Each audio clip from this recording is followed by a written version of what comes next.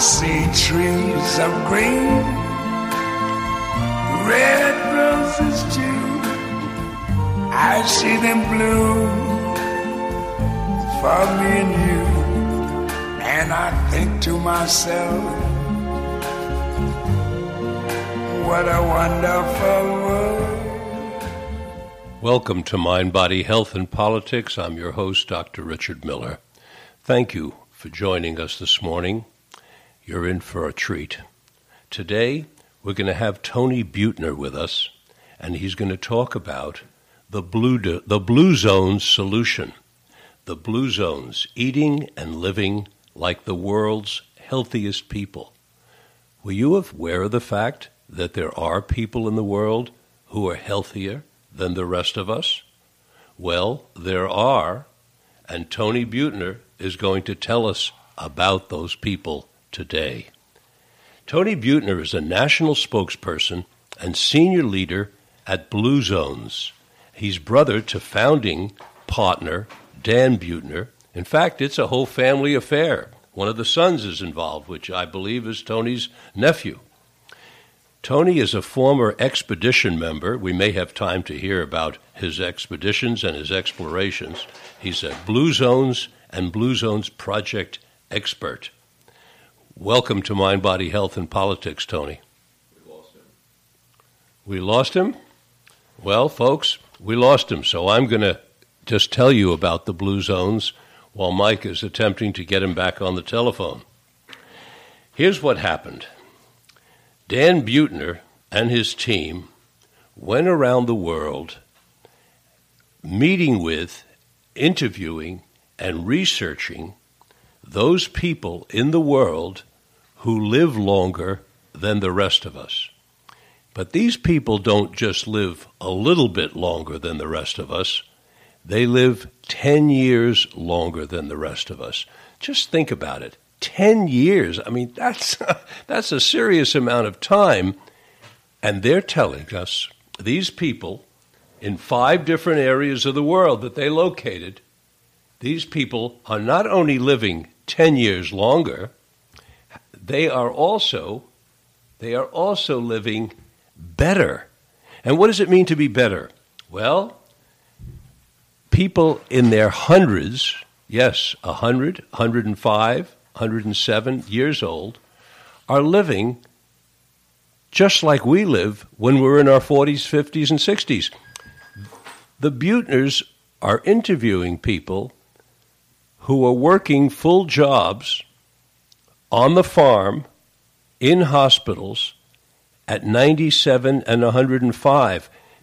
The Buettners are bringing us people, a surgeon who's doing surgery at 97 years of age. How about that? Just think about it. Sit back and think about it. Think about where we are. We live to 70, 75, 77 on the average. And these people are sitting around with their friends who they've known and have been hanging around with for 98 years. Think about sitting around in your house with a group of friends that you've known for 98 years. Okay, that's the background. Do we have Tony back on the air? Are you back here? I'm here. Oh, you're here. Great, Tony. I've been giving our listeners a little background on what you and your brother and your nephew and the other people at the Blue Zones have been doing, identifying the 5 areas of the world where people live 10 years longer, but not only longer, but stronger. So with that background, I'm so glad you're back on. I want you to start telling us some background about the start of the Blue Zone, just a little bit about the start, and then I want you to tell us about the 5 areas and what we know about them. Absolutely. Thanks for having me on. I very much appreciate it. About 15 years ago, we were approached by National Geographic and the National Institute of Aging asking us if we'd be interested in finding the longest-lived populations on Earth and putting together a team to deep dive into these places to understand why they live so long, what are the commonalities, and that drives this extraordinary longevity. We started by looking at the Danish twin studies that established that genes, only 20% of your genes drives your longevity. 80%. Tony, 1 second. I need to interrupt you. If you could kindly just move a little bit away from your microphone. We're getting kind of a sputter as you speak. How's that? A little bit better. Let's okay. Okay. So 80% of your longevity is tied to your environments and lifestyles. So our approach was to simply find geographically defined, demographically confirmed places where people live long lives. In most cases, to age 100 at about 10 times the rate of what we see here in America, with only about a fifth of the rate of chronic diseases that we face. So this is an ongoing worldwide longevity study. We're in our 15th year, and we've identified 5 places. The first... 1 second, Tony. Just 1 second before you go on to the 5 places you've identified.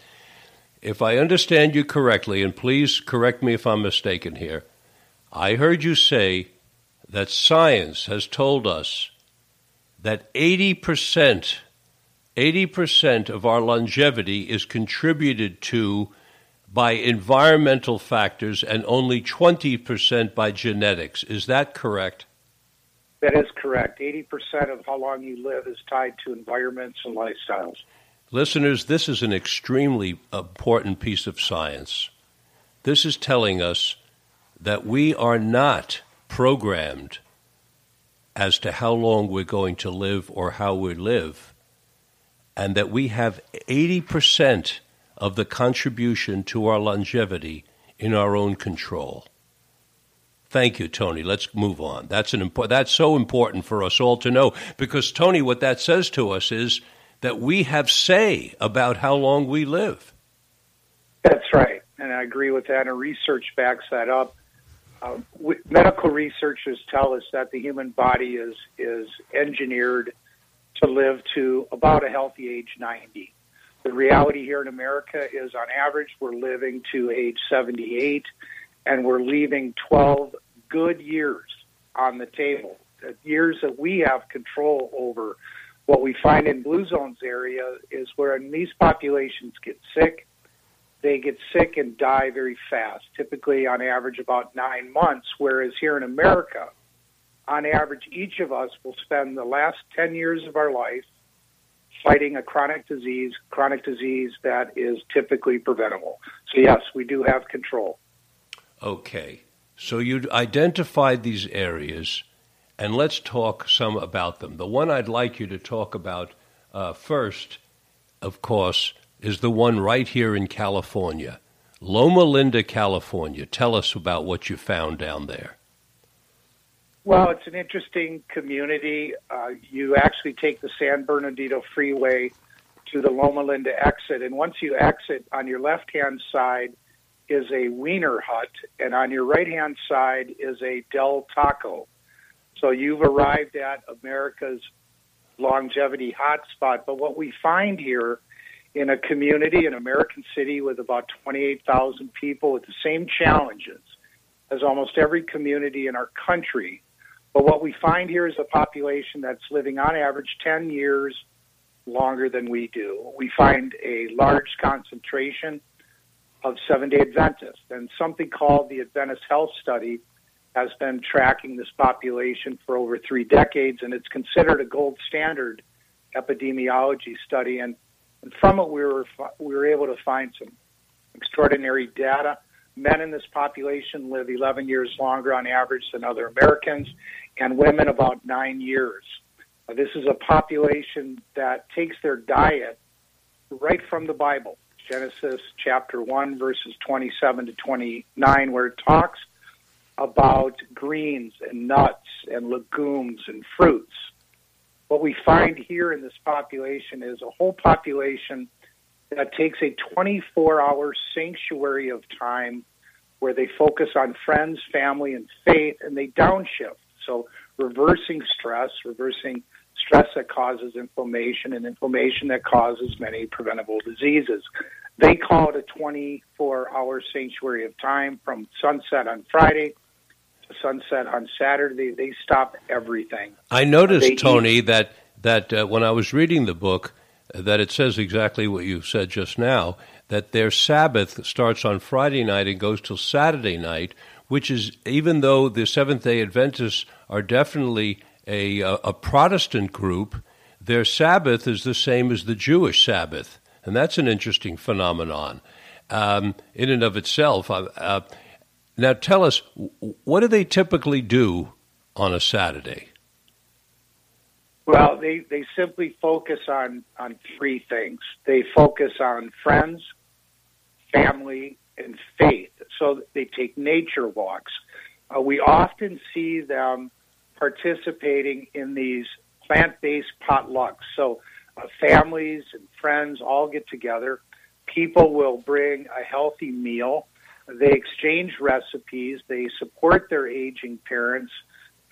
They focus on the family core and friends. And our research amongst Loma Linda shows that this committed social network and this bond of friendships has a profound effect on this population.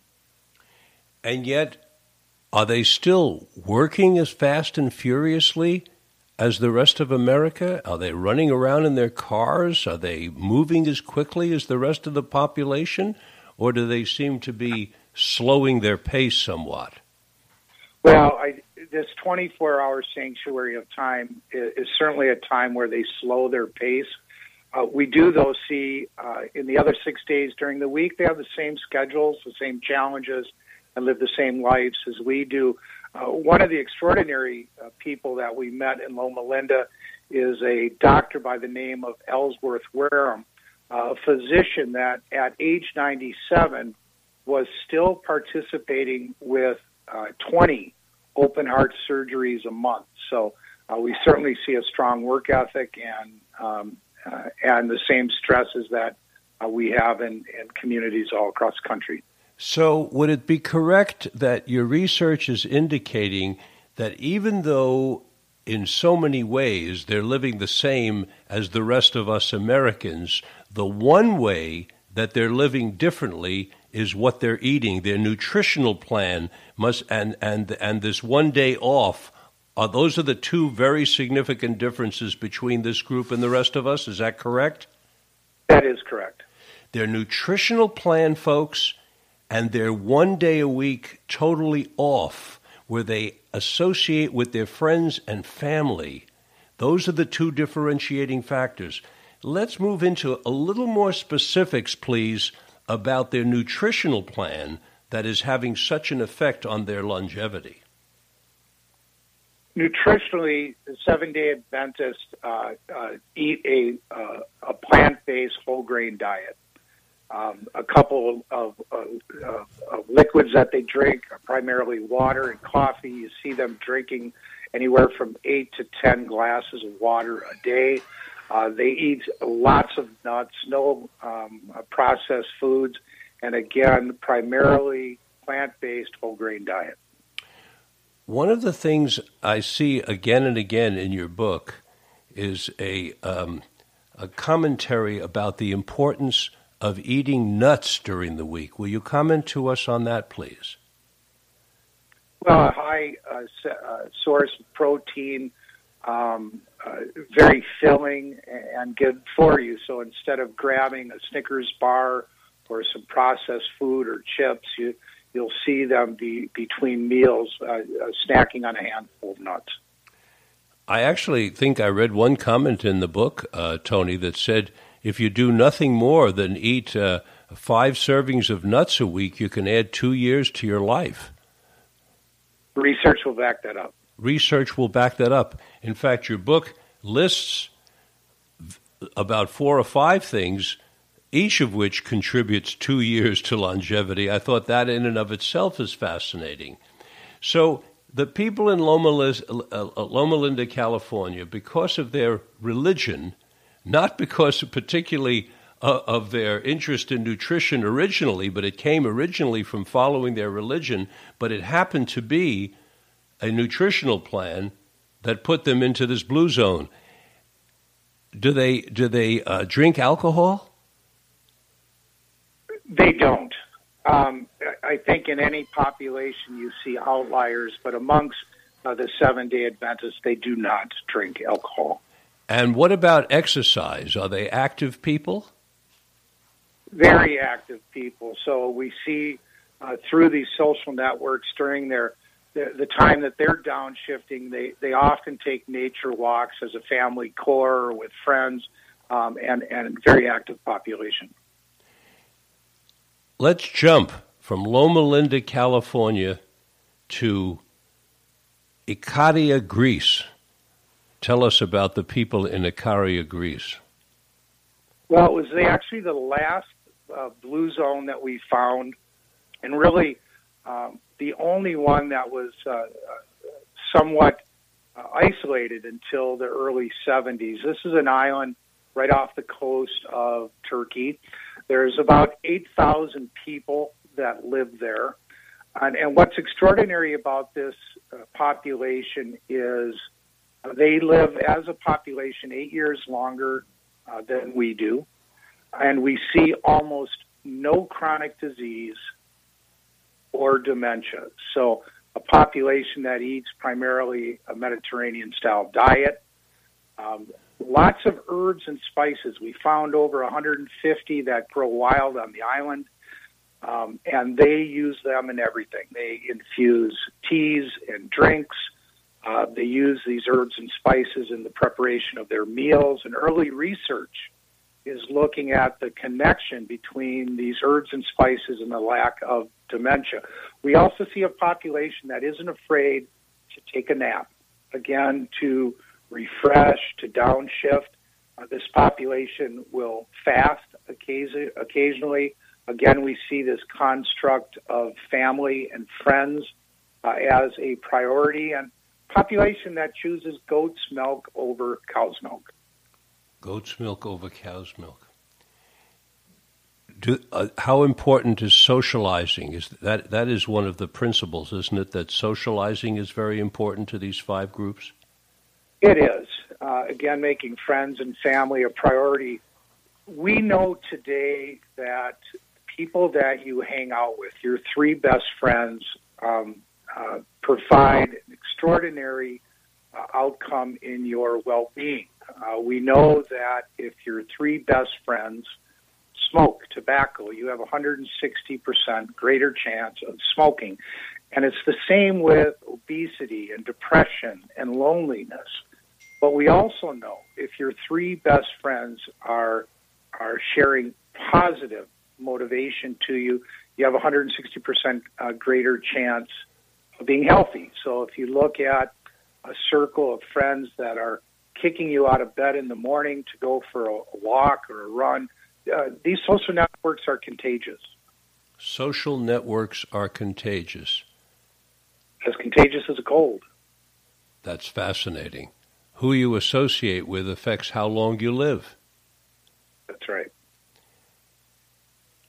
Ikaria, Greece. What do we know about their being in the 21st century? Are they involved with cell phones and computers and drones and getting everywhere as fast as they can? Or do they live a quieter life than the rest of us? They certainly live a quieter life. It's difficult to get to Ikaria. There is some tourism there, but I would say of all the blue zones, a little more isolated, thus coming into the 21st century a little slower.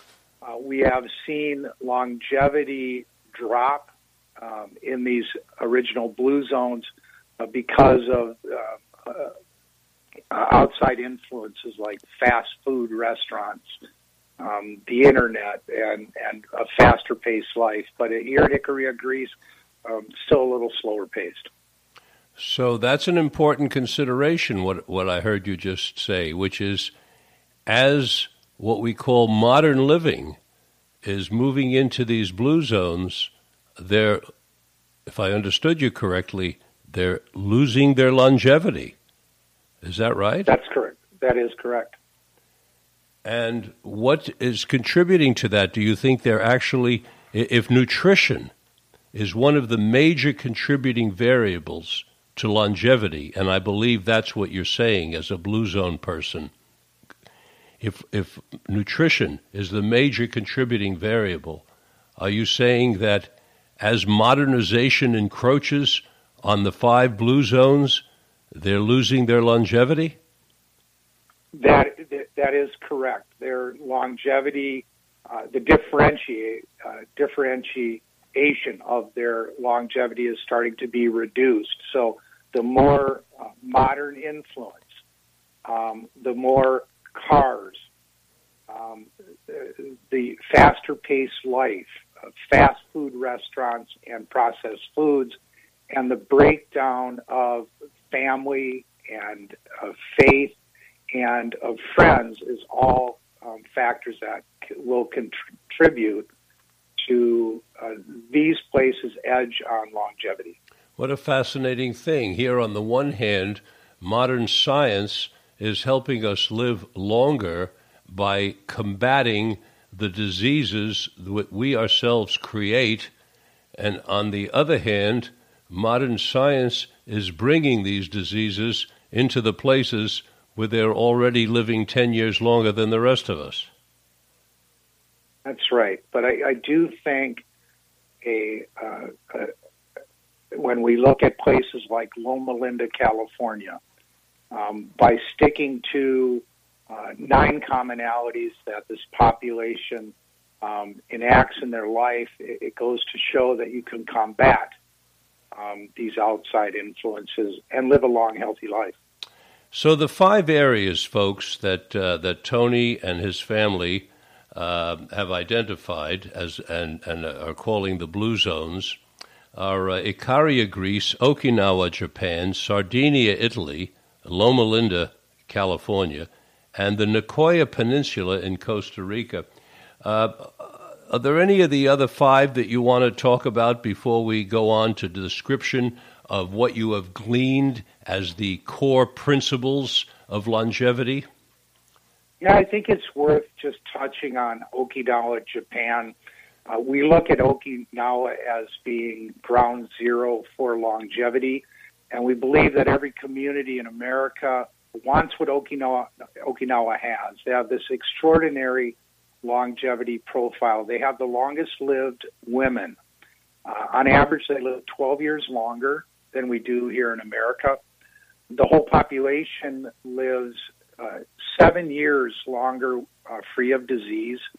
They have 5 times as many centenarians, 1/5 the rate of breast and colon cancer, and 1/6 the rate of cardiovascular disease. And I think there's a lot to be learned from that. And what we found primarily in Okinawa, outside of diet and natural movement, was this concept of committed social networks of friends. At a very young age, parents bring their young children to the city center, and they're put in these groups of 5 to 8 little boys or 5 to 8 little girls, and these social networks are called moais. And these people actually travel together through life. So you have this built-in friendships that you travel through life that support each other in good times and bad. We found a few of these moais where the average age of 5 participants were over 100 years. They'd been in this friendship, in this moai for 97 years. Another component that we found very interesting was this sense of purpose. In Okinawa, there isn't even a word for retirement. And we know the year you retire is the second most dangerous year of life. Instead, the Okinawans have this term called ikigai. And when you have it translated, it simply means the reason I get up in the morning. So this population can articulate that mission statement. It is what drives their interest and their days and their life and gets them out of bed. And I think there's a lot to be learned from that. So now we're adding 2 other factors to the major contribution of nutrition. And one is this, the way you're describing it, enhanced, we might say, enhanced socialization and the other is purpose. Of course, purpose speaks right to my existential heart, because we believe that that creating meaning in life is essential for living a good life, and purpose is basically saying the same thing. So we have nutrition, socialization, not socialization, socializing, nutrition, socializing, and purpose. Correct? That's right. Ikaria, Greece, Loma Linda, and Okinawa. Now, what are they eating similarly to these other four groups in Okinawa?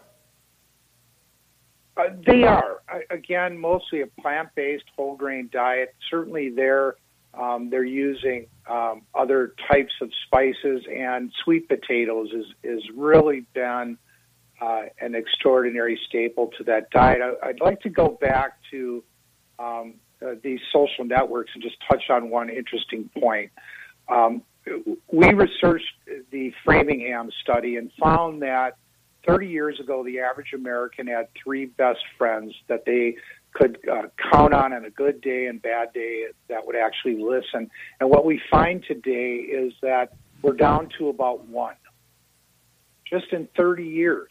So when we look at things that drive isolation and loneliness, which drive addictions, suicide, mental health, I think, again, there's a lot to learn there.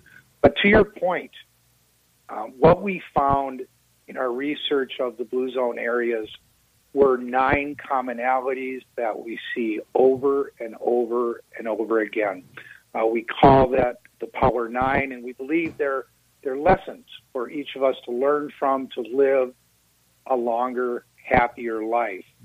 And I'd like to share those with you. Okay, before you share the Power 9, the 9 principles of living 10 to 12 years longer than the average American, a quick break for me to remind you all that this is Mind, Body, Health, and Politics. I'm your host, Dr. Richard Miller, and today we're talking to Tony Buettner, one of the family that brings us the Blue Zones, the 5 areas of the world that have been identified as places where people live. On the average, not only do they live 10 years longer than the rest of us, but they live robustly with less disease.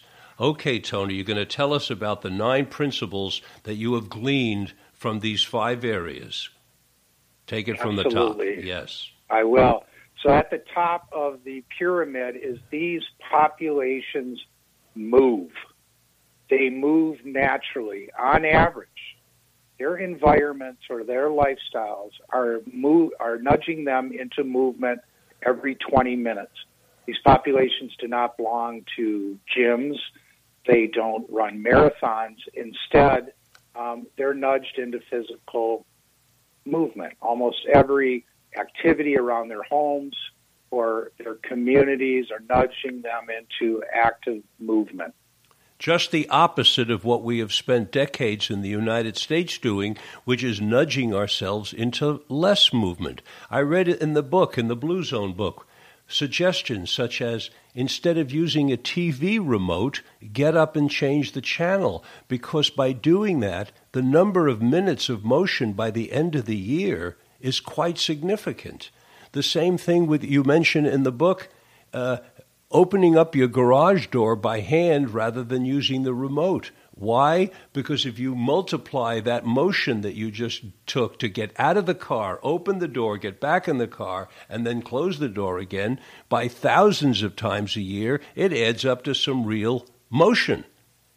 And what you're telling us, Tony, is that building motion into your day rather than building convenience and lack of motion is essential. It's one of the 9 principles of longevity.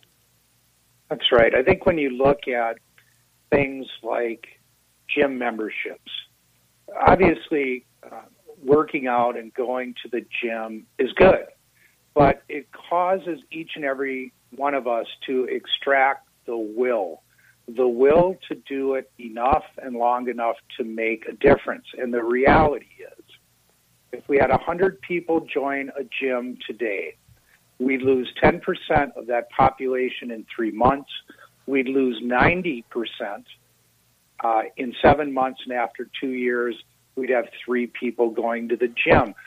Instead, these blue zone areas have created these environments and lifestyles that subtly but relentlessly nudge them into movement every day for their whole life. And I think that's the point here. The small things that you can do on a repetitive basis long enough to make a difference.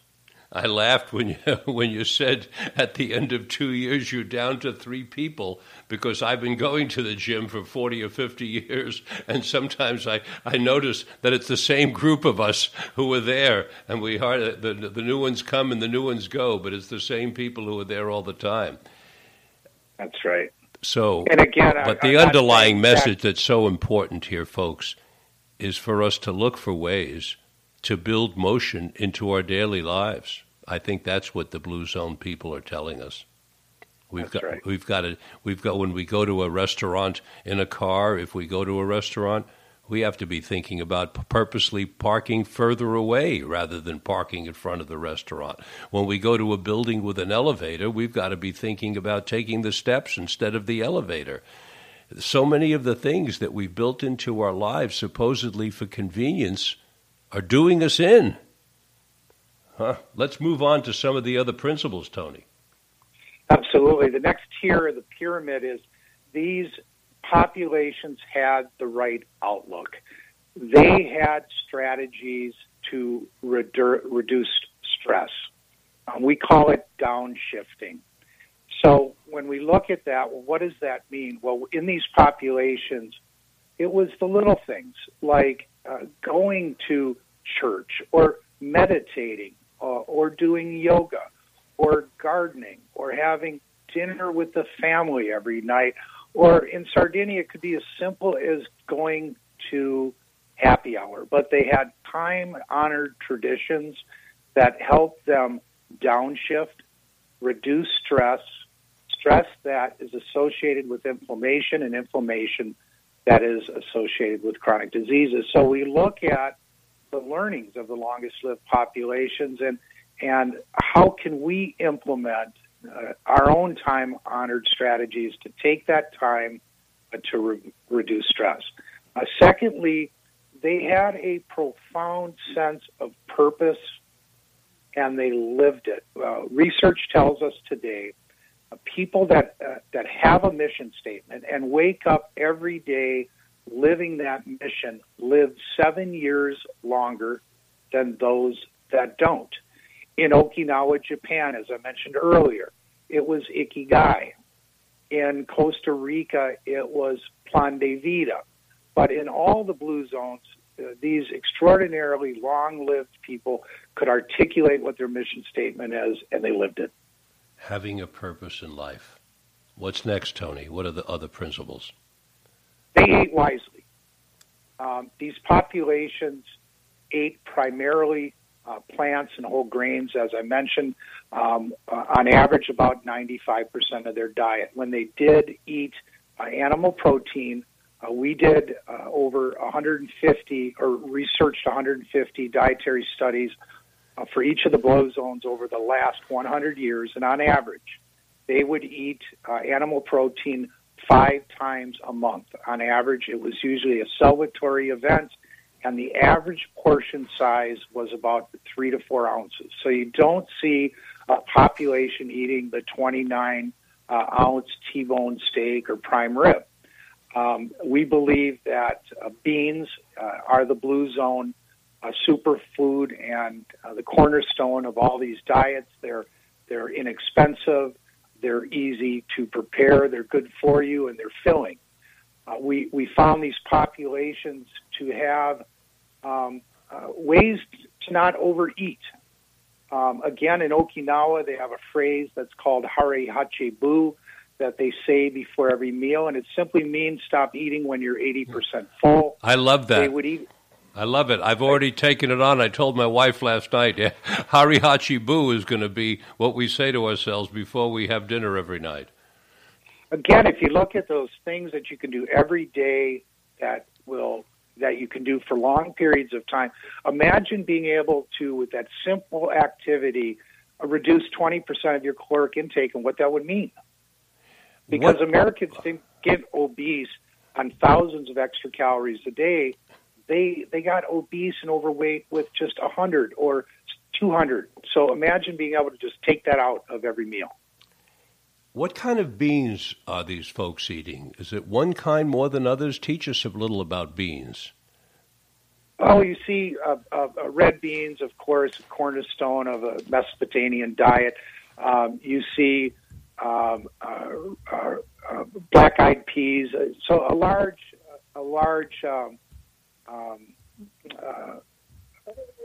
choice of beans, not really one over the next. It's not really one over the next. It's beans. That's right. As far as not overeating, again, these populations typically pre-plate their food in the kitchen. They put the leftovers away and they eat in another room. They eat off of smaller plates, and I think this is very interesting. On average, they're eating off of 10-inch plates. Here in America, our parents and grandparents' dinner plates on average were about 10 inches. But if you look at your dinner plate in your cupboard tonight, on average, you'll find a 13-inch dinner plate, and it doesn't seem like a lot. It's just 3 inches. But when you calculate the surface area, it's an additional 71% surface area. So when you're eating a family style, we just simply mindlessly eat. These populations ate breakfast like kings. They'd eat lunch like princes and would eat dinner like paupers. So again, what can we learn from these concepts to enact in our own life? Some of these things you say, so smoothly, and they're little nuggets of richness.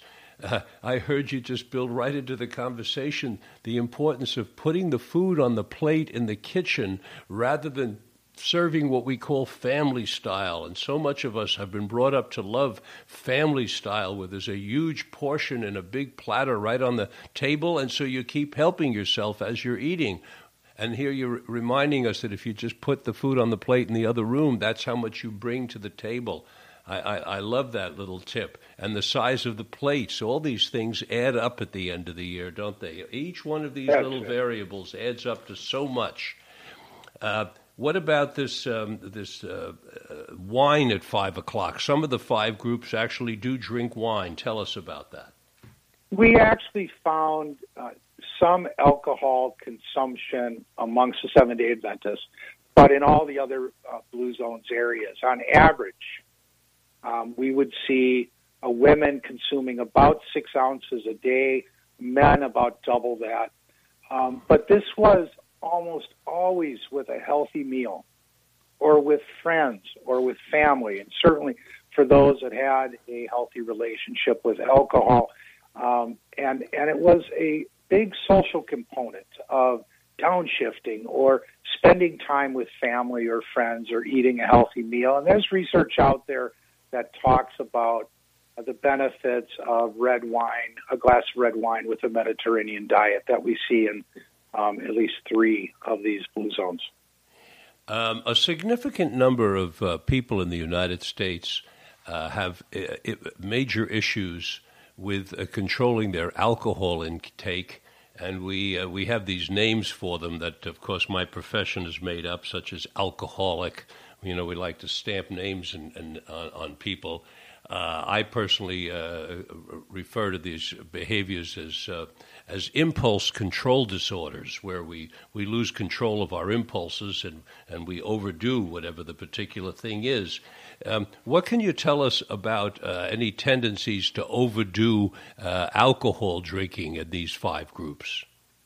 Sure. We saw very little of it. I remember growing up 40 years ago in an Italian family, and our Sunday brunches, there was always a liter of wine on the table. And it wasn't about let's drink the whole liter and get drunk.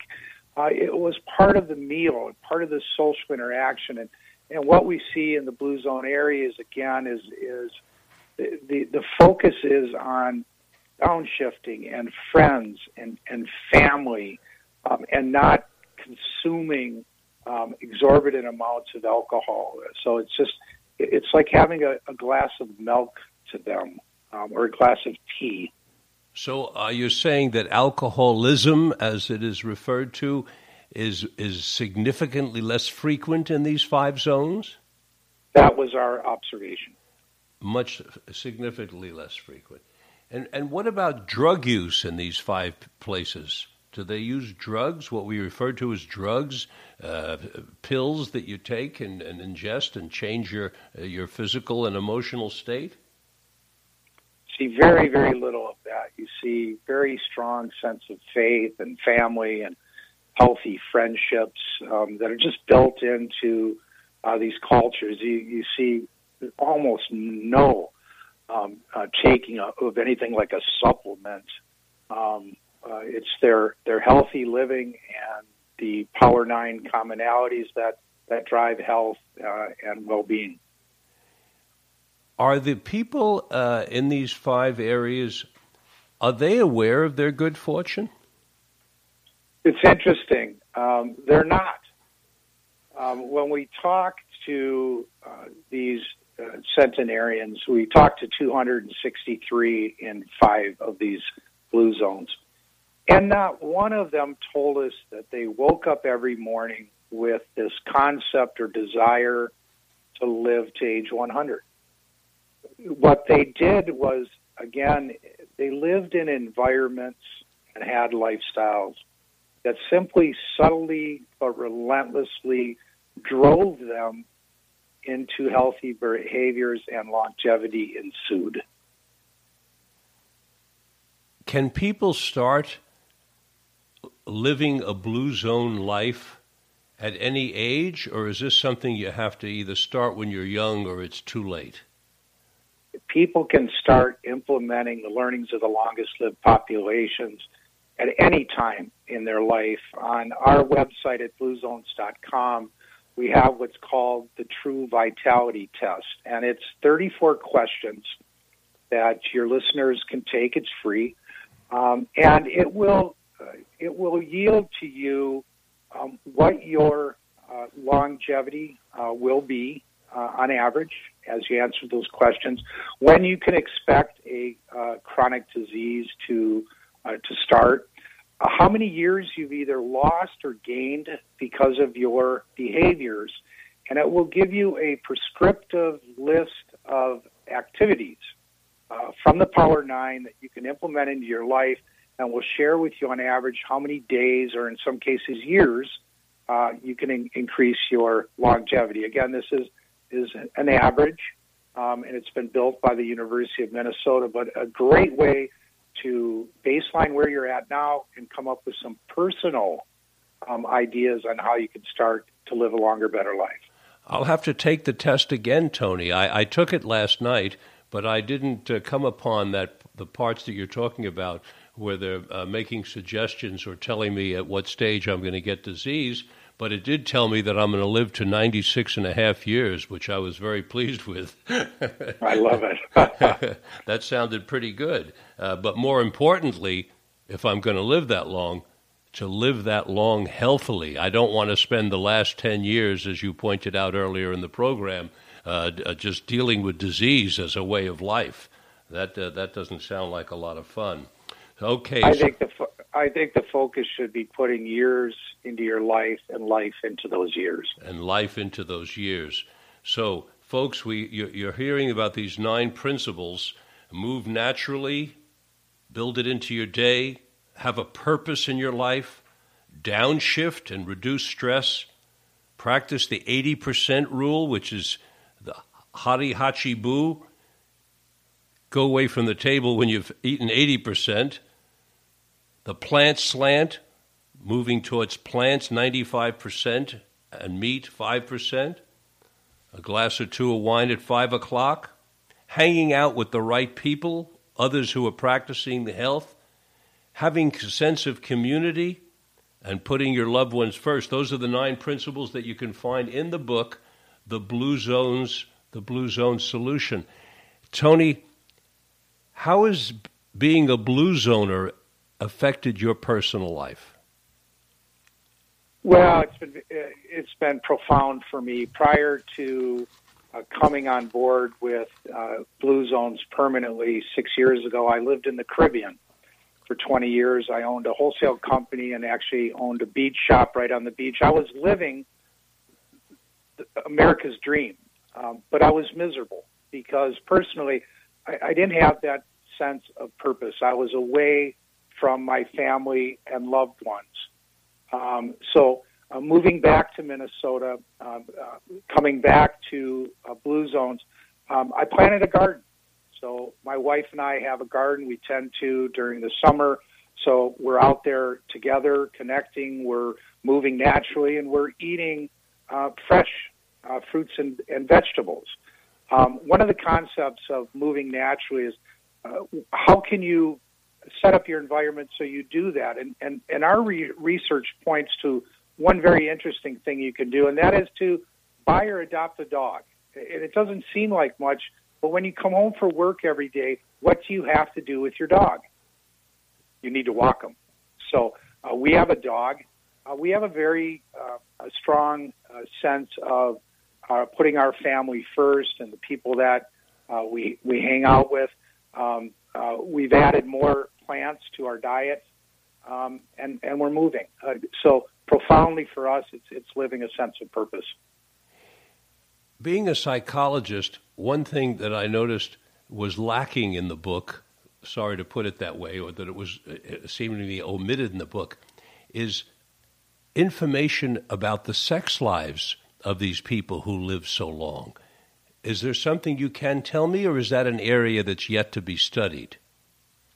No, I can. I mean, we didn't dive into this personal sex life of all the inhabitants of original Blue Zones.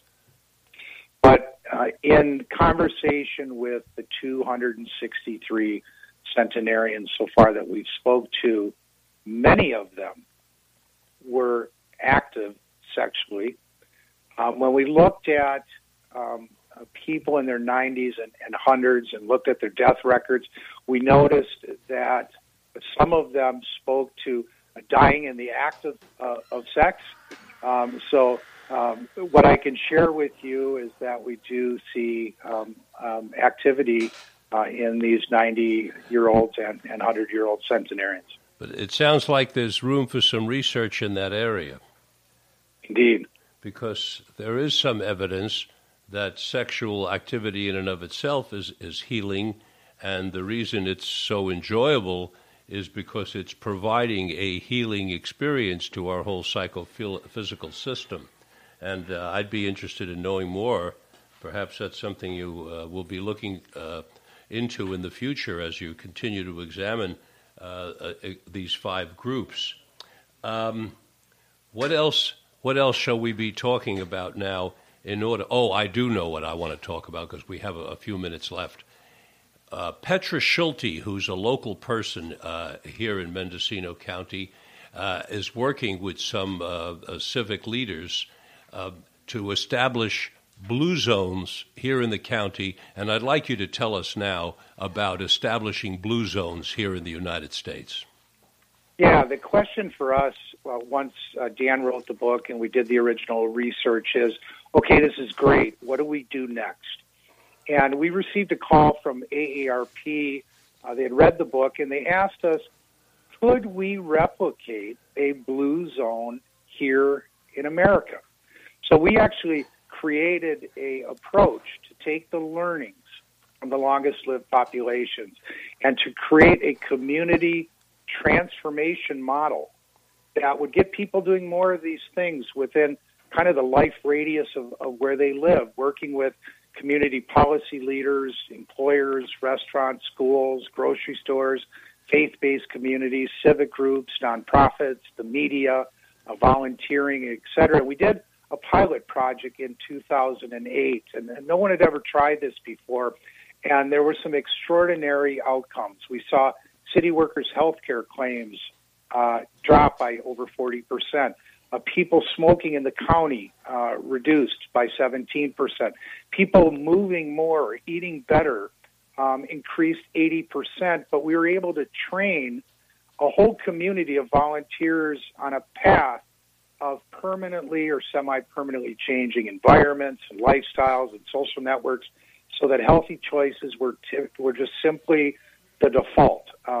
Fast forward from 2009, we've been scaling this model across the country. We're active now in 9 states and 42 communities, and these communities are seeing grants and gifts come into the community for better built environment, walking school buses, safe routes to school, infrastructure changes to nudge people into moving more and not to be so car dependent, or to eat healthier, access fresh and healthy foods.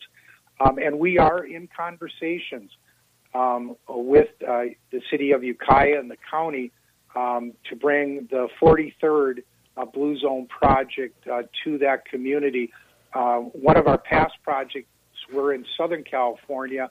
That project is in its 6th year. We've been able to cut childhood obesity in that population by over 50%.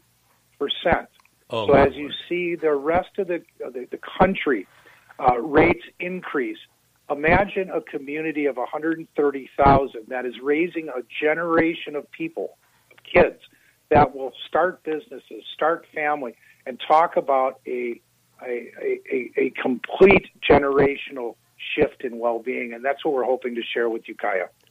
That is so exciting that it's happening here in Ukiah.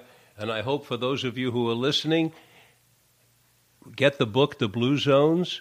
Tony, suppose people who are listening to this right now, they say, hey, I want to get together. I want to contact the Buettners or the Blue Zones. And can they contact someone and say, we want to start a Blue Zone community right here where we live?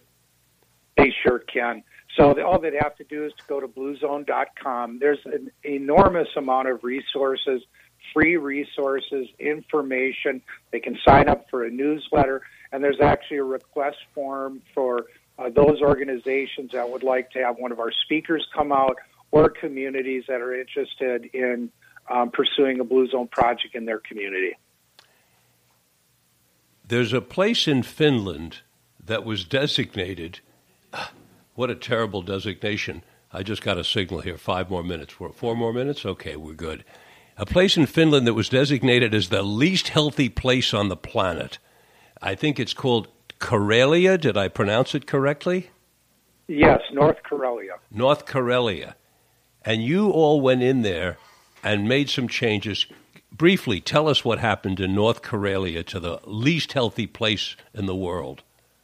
Absolutely. So just first, it wasn't us that did any changes. It was part of a grant from National Geographic to study community health initiatives and identify what works and what doesn't. And it took us 2 years to find one that had been successful. There's never been a successful one in America that has reduced a chronic disease and sustained it. And we found North Karelia, and we spent a lot of time there. Back in the early 70s, they had the highest rate of cardiovascular disease and chronic heart disease. 4 graduate students launched an idea to change that, and they also looked at environments and lifestyles to try to change environments to make healthy choices easy. They worked with the media. They trained ambassadors. They changed food systems and recipes for food. They went to employers.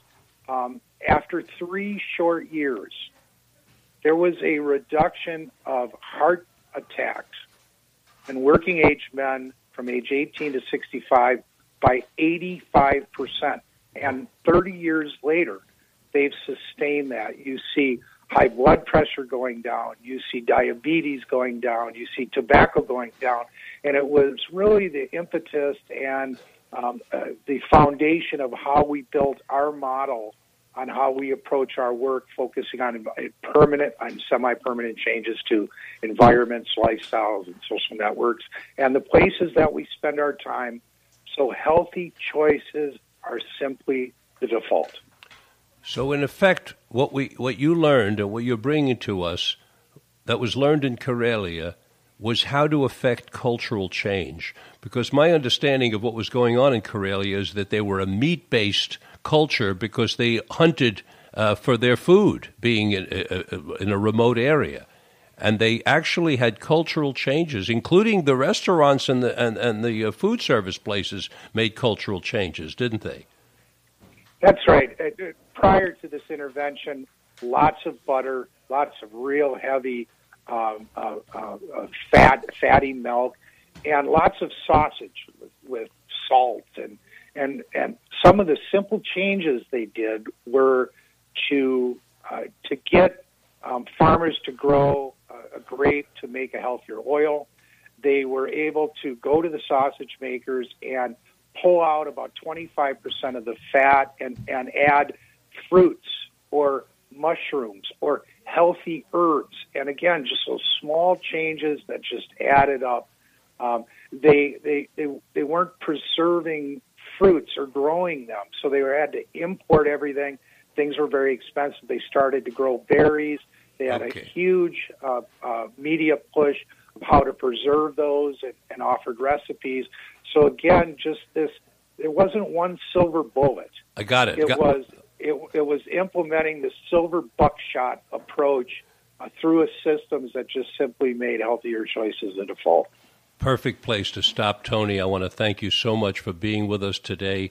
This was Tony Buettner of the Blue Zones. Go to the internet, bluezones.com. The book is The Blue Zone Solution. Folks, thank you for joining us. This has been a very exciting program. I hope you'll all look into the Blue Zones because your life may depend upon it. Come back in exactly 2 weeks. I'll be talking to you about a major great breakthrough with regard to something that affects millions of men in this country, erectile dysfunction. We're going to be talking to Dr. Richard Gaines of the Gaines Wave, a new procedure.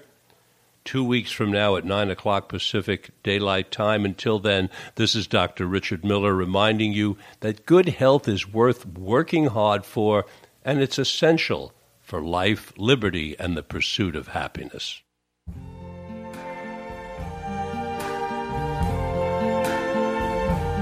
I see trees of green, red roses too. I see them bloom for me and you. And I think to myself, what a wonderful world.